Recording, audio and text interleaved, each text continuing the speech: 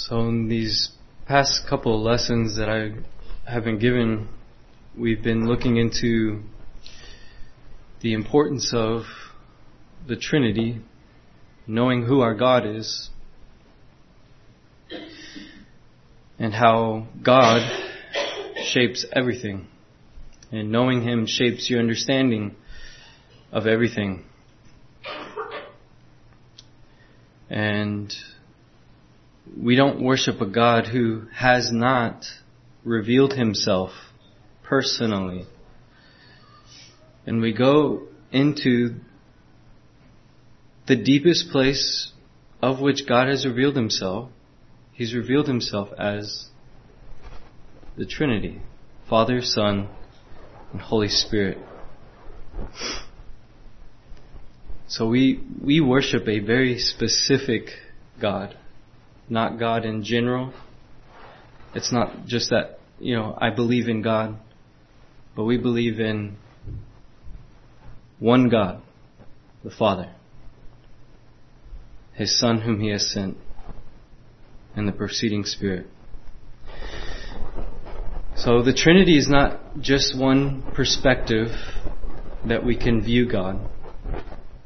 Here's God like a diamond, and one of the facets is, one of the ways you can see Him as the Trinity. No.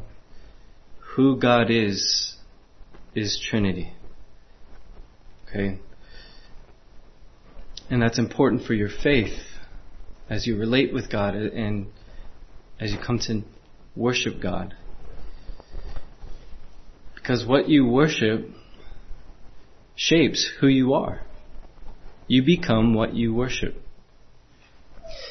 So in the last message, in the last lesson, we were looking into the relations of the Trinity, how they relate with one another. And if you remember, we talked about mutual indwellment, that each one indwells the other, the Father and the Son and the Spirit, the Son and the Father and the Spirit and the Father and the Son.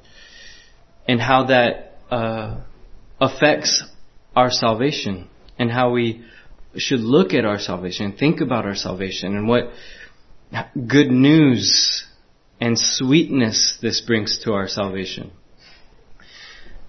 That God exists in a mutuality of fellowship and communion of love eternally. If you remember, we talked about the Cappadocian Fathers and the settlement. And I'm just bringing these things as a way of reminder and review because it's been a month since the last lesson. But remember this, that the persons are what has been called the subsistences or the hypostasis, that which lies under. And one thing I wanted you to remember from that settlement, the Cappadocian settlement, and what was incorporated into the Nicene Creed, is this reality, that the most foundational thing that you can say about God is the three persons existing in relationship. Okay? There is no God in general behind the persons. That would be a fourth thing. No, the foundation, that which lies under, the hypostasis. That's what the word means. Most foundational thing that you could say about God are the persons in mutuality of love and fellowship. The oneness, the one essence, is the relationship. It's not a simple divine essence attached from the persons. That would be a fourth thing. No. It's the persons in relationship. They're one in love. They share everything, even to their own essence, their own being. Okay? And this shapes the way that we should think about our salvation. One of the implications is we ought to think of our salvation fundamentally as being united to God, a union. that's been forged in the Son. When we're united to Christ, we're united to all of who God is. Okay? And it can be hard for some of us that have been in a Reformed context with an emphasis. Remember, I touched on this last lesson, where the emphasis is on representative, substitutional, legal terms. Okay? In other words, a phrase like, He in my place, or Him for me. Okay? Absolutely. Amen.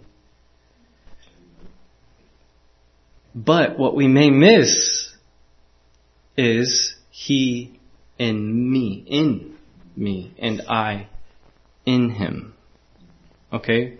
Which is the foundation of the representation and the legal benefits of the gospel. Okay? If all I have in my mind whenever I think about the gospel is the doctrine of justification or representative legal terms as good news, then I eventually will think of a distant God. Okay? That the Father is the one to be appeased only. That He sent the Son to do a transaction. But in that way, we're just being moved around, and then what do we get? We get God's favor. But when union language is the foundation of your understanding of our salvation, then what you come to see in Christ's incarnation, life, death, burial, resurrection, and ascension to the Father is that we've been placed into Him, and He takes us to the Father, so that your life is hidden with Christ in God. Okay?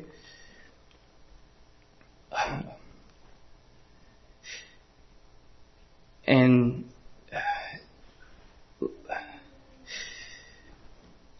if we think that the Father is distant, we'll begin to think of a different God. Okay, if we think of that the Son only came to do the Father's dirty work, that the Father didn't come down. Now we're good and we're right to distinguish the fact that the Father didn't come and die on the cross. The Father didn't become human. Right? The Father is not the Son, and the Spirit's not the Son or the Father. And we're right to make those distinctions. But remember, mutual indwellment. So that as the Son comes to us and manifests Himself to us, He says things to us like,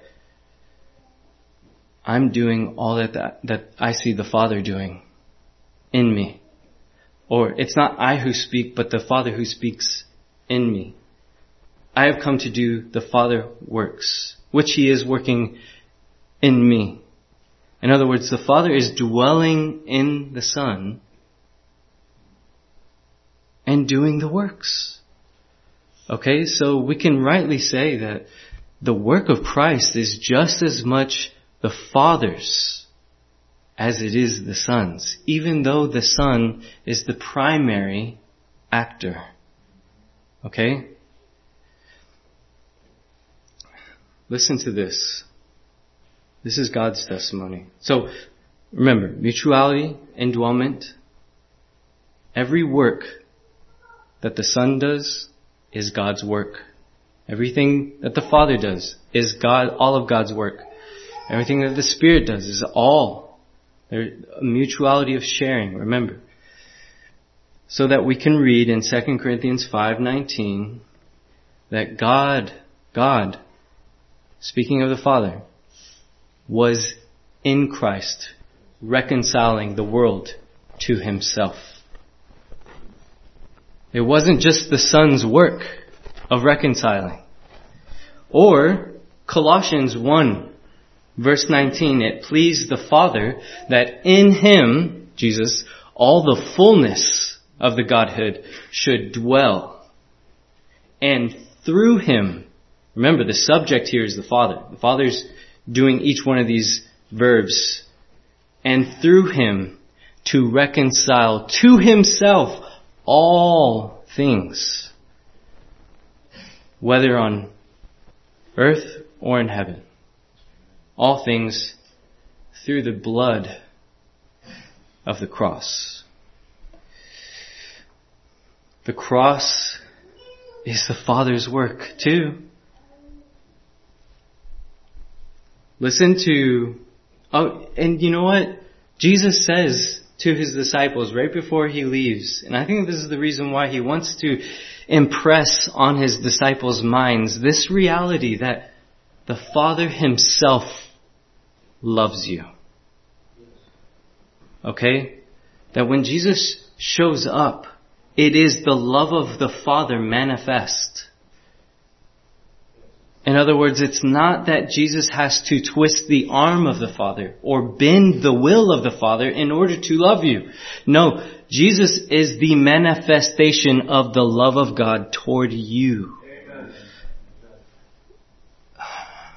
Listen to Thomas Goodwin on this verse, his commentary.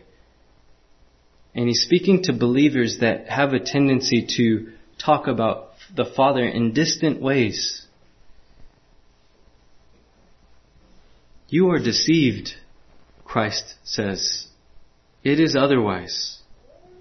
My Father's heart is as just as much towards you and for your salvation as mine is. Himself, of Himself, loves you. And the truth is that God took up as vast a love unto us of Himself at first as ever He has borne us since. And all that Christ does for us is but the expression of that love which was already taken up originally in the Father's own heart. Thus we find that out that love we have for Christ, thus we find that out of that love He gave Christ for us.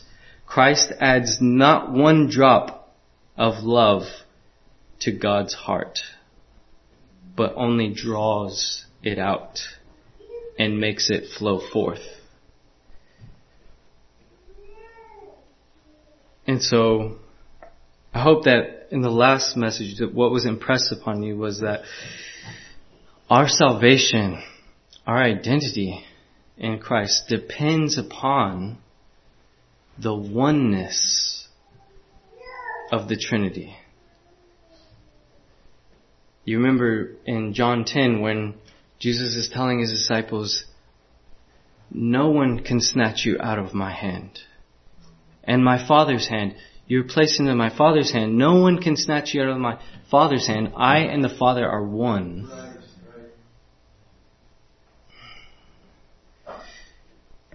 And so, believer, you who have been united to Christ, in order for you to be severed from God, think about it. In all of the works of God, in the Father's ordaining, decreeing, in the Son's accomplishing, and the Spirit's applying, there's all these unions being forged. Okay? There's all these unions being forged such that your salvation has been tucked away into God. So that for you to lose salvation, God would have to not be God anymore. And this is what we get in our union with Christ, who is united to the Father. And when the Spirit comes to dwell in us, to be with us forever, He's taking all that Christ accomplished and all that the Father has decreed, and making it yours. In order for you to lose salvation, God would have to strip the Spirit out from you. Christ would have to descend back to the grave, and the Father would have to rescind His eternal decree. Glorious salvation, brother. Amen. This is our salvation, and it's in God. That's why this is so important that we look into who is our God. This lesson, I want to now look into another reality in the relations of the Trinity. So we looked at mutuality. So think of the preposition in. Okay? That the Father in the Son. Okay? This indwellment. Okay? Now I want you to think of the word from. Okay? The preposition from. There is a outwardness in God. In God, there is this from self. If you've heard of the word aseity in theological textbooks, that's what the word means. A-se, from self. Okay? In the eternal relations, the Father begets His Son. The Son is begotten, not made. Okay? So there's this fromness that the Son has. And the Spirit is from the Father and the Son. The Father's not begotten. So the Father's not from the Son. The Son is from the Father, and the Spirit is from the Son and the Father. And this is what I want to look into with you, and how this, again, affects our salvation. And it's good news. So, let me summarize what have been called, these are called the eternal processions. Okay, procession, going forth, eternal, meaning this has always been the case in God. It's not something new. It's not something that happened once in time. But the Son is eternally begotten, and the Spirit is eternally proceeding. Okay? Let's look at the Nicene Creed. I'll read the beginning of the Nicene Creed. I believe in one God, the Father Almighty, maker of heaven and earth, of all things visible and invisible. I believe in one Lord Jesus Christ, the only begotten Son of God, born of the Father before all ages, before time. There's this giving of life from the Father to the Son. That's why we have the name Father. What is a father? To give life, to love. In both of those you see this outward movement from the Father. And then we read, God from God, light from light, true God from true God, begotten, not made, co-substantial with the Father. There's this fromness, and it seemed to appear so important to the early church that they formulated it into the Nicene Creed.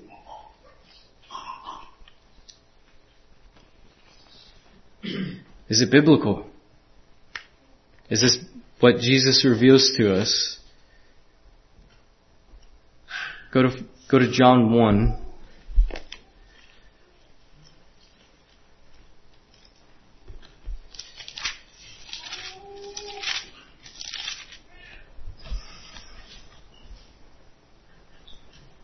in verse 14, now in the first verse we read, in the beginning was the Word, and the Word was with God, and the Word was God. Okay, so we know that this Word, who we know to be the Son, who is Jesus Christ, that the Son is God. And we know with God. But what about from God? Verse 14, and the Word became flesh and dwelt among us, and we beheld His glory, the glory as of the only begotten of the Father, full of grace and truth. And again in verse 18, no one has seen God at any time. The only begotten Son who is in the bosom of the Father, the only begotten Son who is in the bosom of the Father, He has come forth and made Him known, declared Him.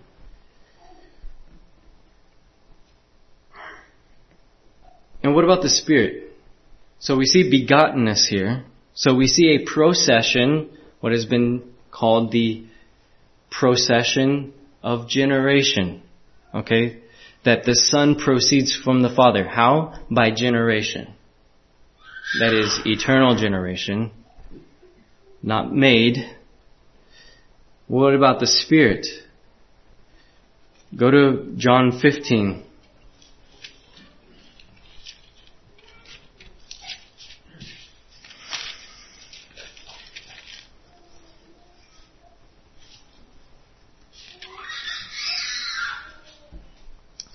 And verse 26,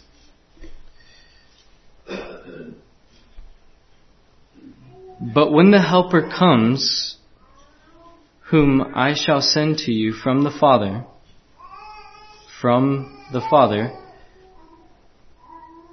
the Spirit of truth, who proceeds from the Father, He will testify of me.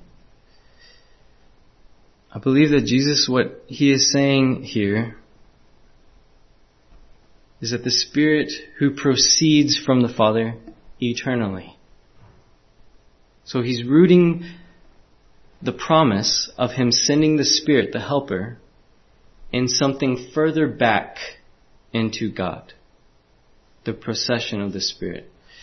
And the promise of the Son and our salvation in Jesus, whenever we read the eternally begotten Son from the Father, that promise is being rooted back into something before time that is in God. Okay? In other words, it's not as if the Trinity, the persons, took a vote and said, all right, who wants to be the one who is sent to accomplish? Okay, who wants to be the one that applies this salvation? Who wants to be the eternal decreer? No. It makes sense because this is who God is in the eternal relations. That the Son is from the Father and the Spirit is from the Father and the Son. Therefore, and you can read this in Ephesians 1, the way it reads in order. You see the Father, the Son, and the Spirit. All of God's economy of salvation evolves around each of these persons. Okay? The Father decreeing and sending the Son to accomplish, and whenever the Son has accomplished a finished work on our behalf, us being united to Him, taking us back to the Father and the Son send the Spirit to apply the finished work. You ever wonder why Jesus says that the Spirit can't come yet until I ascend to the Father? Why is that? Why can't the Spirit descend now? or while Jesus was in his earthly ministry still. Here's why. Because he hadn't died yet, and he hadn't ascended yet. In other words, there were two things that needed to be accomplished on our behalf before the Spirit could come and apply those two finished works. So if the Spirit came, He would only bring a partial salvation. So it's better that I go to the Father, is the promise.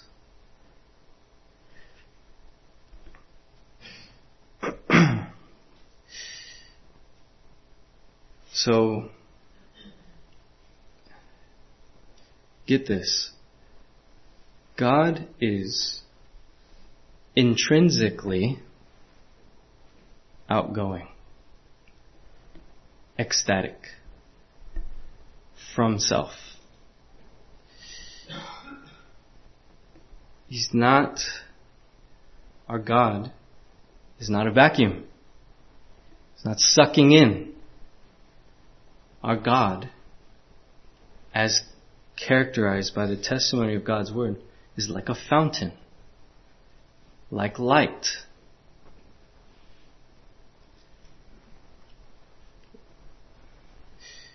In the writings of the Cappadocian Fathers, in the writings specifically of Gregory of Nyssa, there's others, but Gregory of Nyssa, which was one of the Cappadocian Fathers, emphasize this fact about God has a spreading, effusive goodness in His being. God in His being is like a fountain. And the way that they spoke about it and the way it's incorporated into the Nicene Creed, God from God, light from light. Two words. Hypostasis and another word, ecstasis. Okay? Hypostasis, ecstasis. Hypostasis. Now, we looked at that word before. Does anyone remember what it means? Under. Yeah. Hypo means under. Stasis means to stand or exist. That which stands under. Okay? That which is foundational. Foundation. That which stands under. Okay? Ecstasis. Ex. What does ex mean? Exodus. Exit. Out. Right? Stasis. To stand. Exist. So they would say this. God's hypostasis is in ecstasis. Okay? That God's being, the foundation of who God is out from self, outward. Okay? God from God, light from light, true God from true God. The eternal relations of the Trinity, the eternal processions. Okay, why is this important? That God is out from self. It shows us that God is intrinsically life-giving and loving. Giving life isn't something new in God. And loving isn't something new in God. He's always been giving Himself to His Son. And in that eternal relation, the Spirit goes forth to share that love. Let me read something that Michael Reeves wrote. In this book, The Delighting in the Trinity, he has little pause points and moments of history, and he writes about theologians from the past that have been a great gift and benefit to the church and their writings. And one he particularly writes about, his name is Richard, in the 12th century theologian. And this is what he says. Richard argued that if God were just one person He could not be intrinsically loving, since for all of eternity, before creation, he would have had nobody to love. If there were two persons, he went on, God might be loving, but in an excluding way, an ungenerous way, kind of like a clique all to themselves. After all, when two persons love each other, they can be so infatuated with each other that they simply ignore everything else and everyone else. And a God like that would be very far from good news. But when the love between the two persons is happy, healthy, secure, they rejoice to share it. Just so it is with God, said Richard. Being perfectly loving, from all of eternity, the Father and the Son have delighted to share their love and joy through the Spirit. It is not then that God becomes sharing. Being triune, God is a sharing God, a God who loves to include. Indeed, that is why God will go on to create. His love is not for keeping, but for spreading. Amen.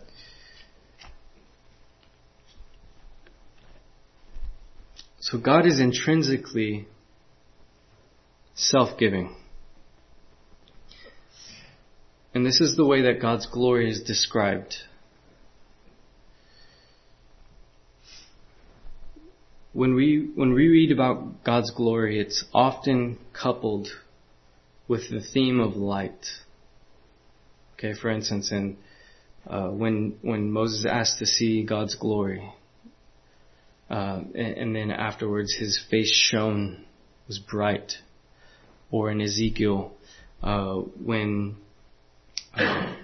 he talks about the appearance of the glory that came, and that it was like light and a rainbow around the throne, and such was the appearance of the glory of God.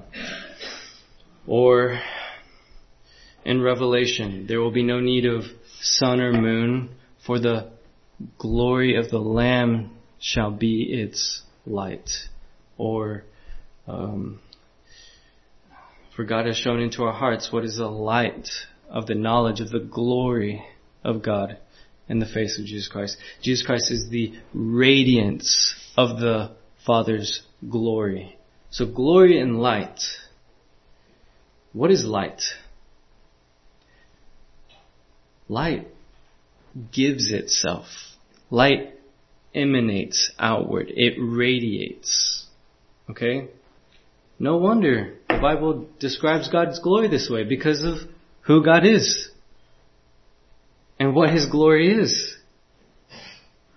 Light goes forth. Okay? So whenever you think about light, the theme of light biblically, and God's light, don't think like a flashlight.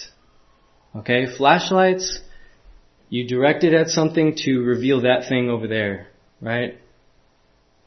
Small little flashlight. No. Think of the sun and the dawning of the sun. Okay? It reveals itself. God's light reveals Him. And as the sun rises, it reveals everything else. So, when we read, for instance, God is light, we might think that what that means is that God exposes sin. Now, absolutely true. And that's something that is further down the line of the reality God is light. Okay? Well, let's go there. 1 John 1. 1 John 1.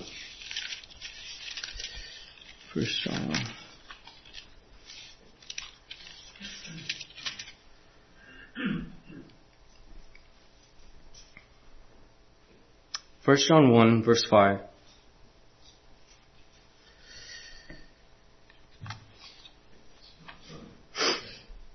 This is the message which we have heard from Him and declare to you, that God is light, and in Him there is no darkness at all. Okay, what message? What's the message He's talking about? He's talking about the proclamation that we just heard in the first few verses. That which was from the beginning, which we have heard, which we have seen with our eyes, which we have looked upon and handled with our hands, concerning the word of life.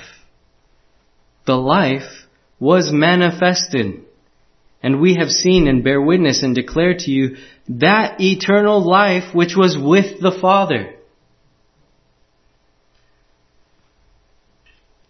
and manifested to us. So this is the message. God is light, and in Him there is no darkness at all. In other words, when we read God is light, it's not like the flashlight. It's like the sun dawning. Listen to Thomas Goodwin on this.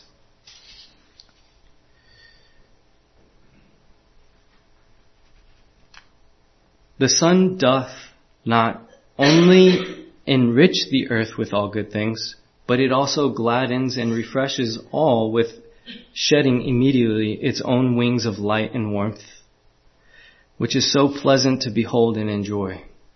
And thus doth God and the Christ, the Son of Righteousness. In other words, light is something that is giving of itself. Okay? So Jesus is called the light of the world, which shines into the darkness and not overcome. And this really does form for us in our understanding what is sin. Sin is not being like that. Sin is not is to yourself.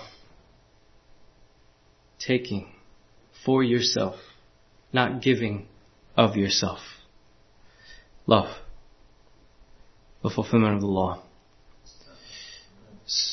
And that's why John goes on to describe sin in that very way. That you can't know God if you don't love your brother. If you do know God, you would love your brother. Because such a sight of this God would affect you so to love your brother.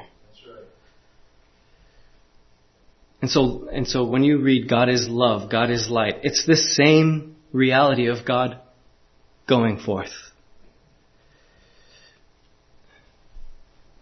Every good and perfect gift comes from who? The Father of lights.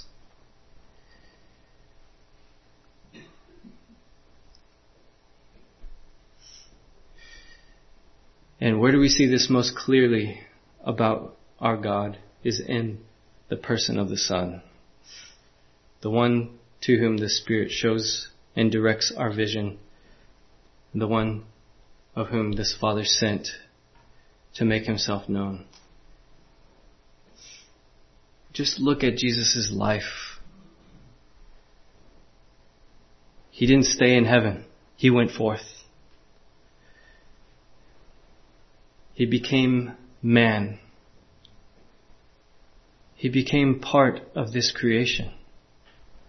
He entered into the virgin's womb. Now think about that. He didn't go to a new set of dust. We were all created from dust, right? If He was made from new dust, He wouldn't be united to us. But no, there was an umbilical cord. He became one with us. He came to us in love. And just look. He said He came to seek and save the lost.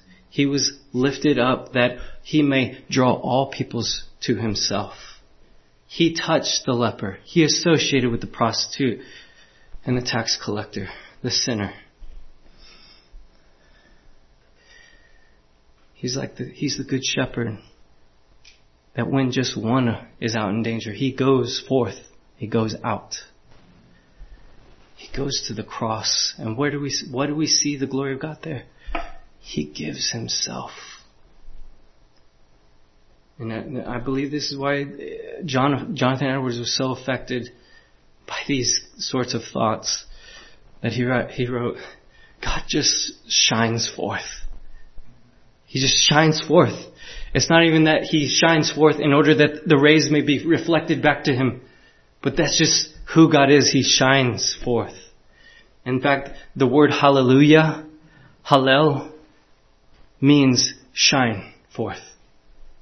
Hallelujah, shine forth, God.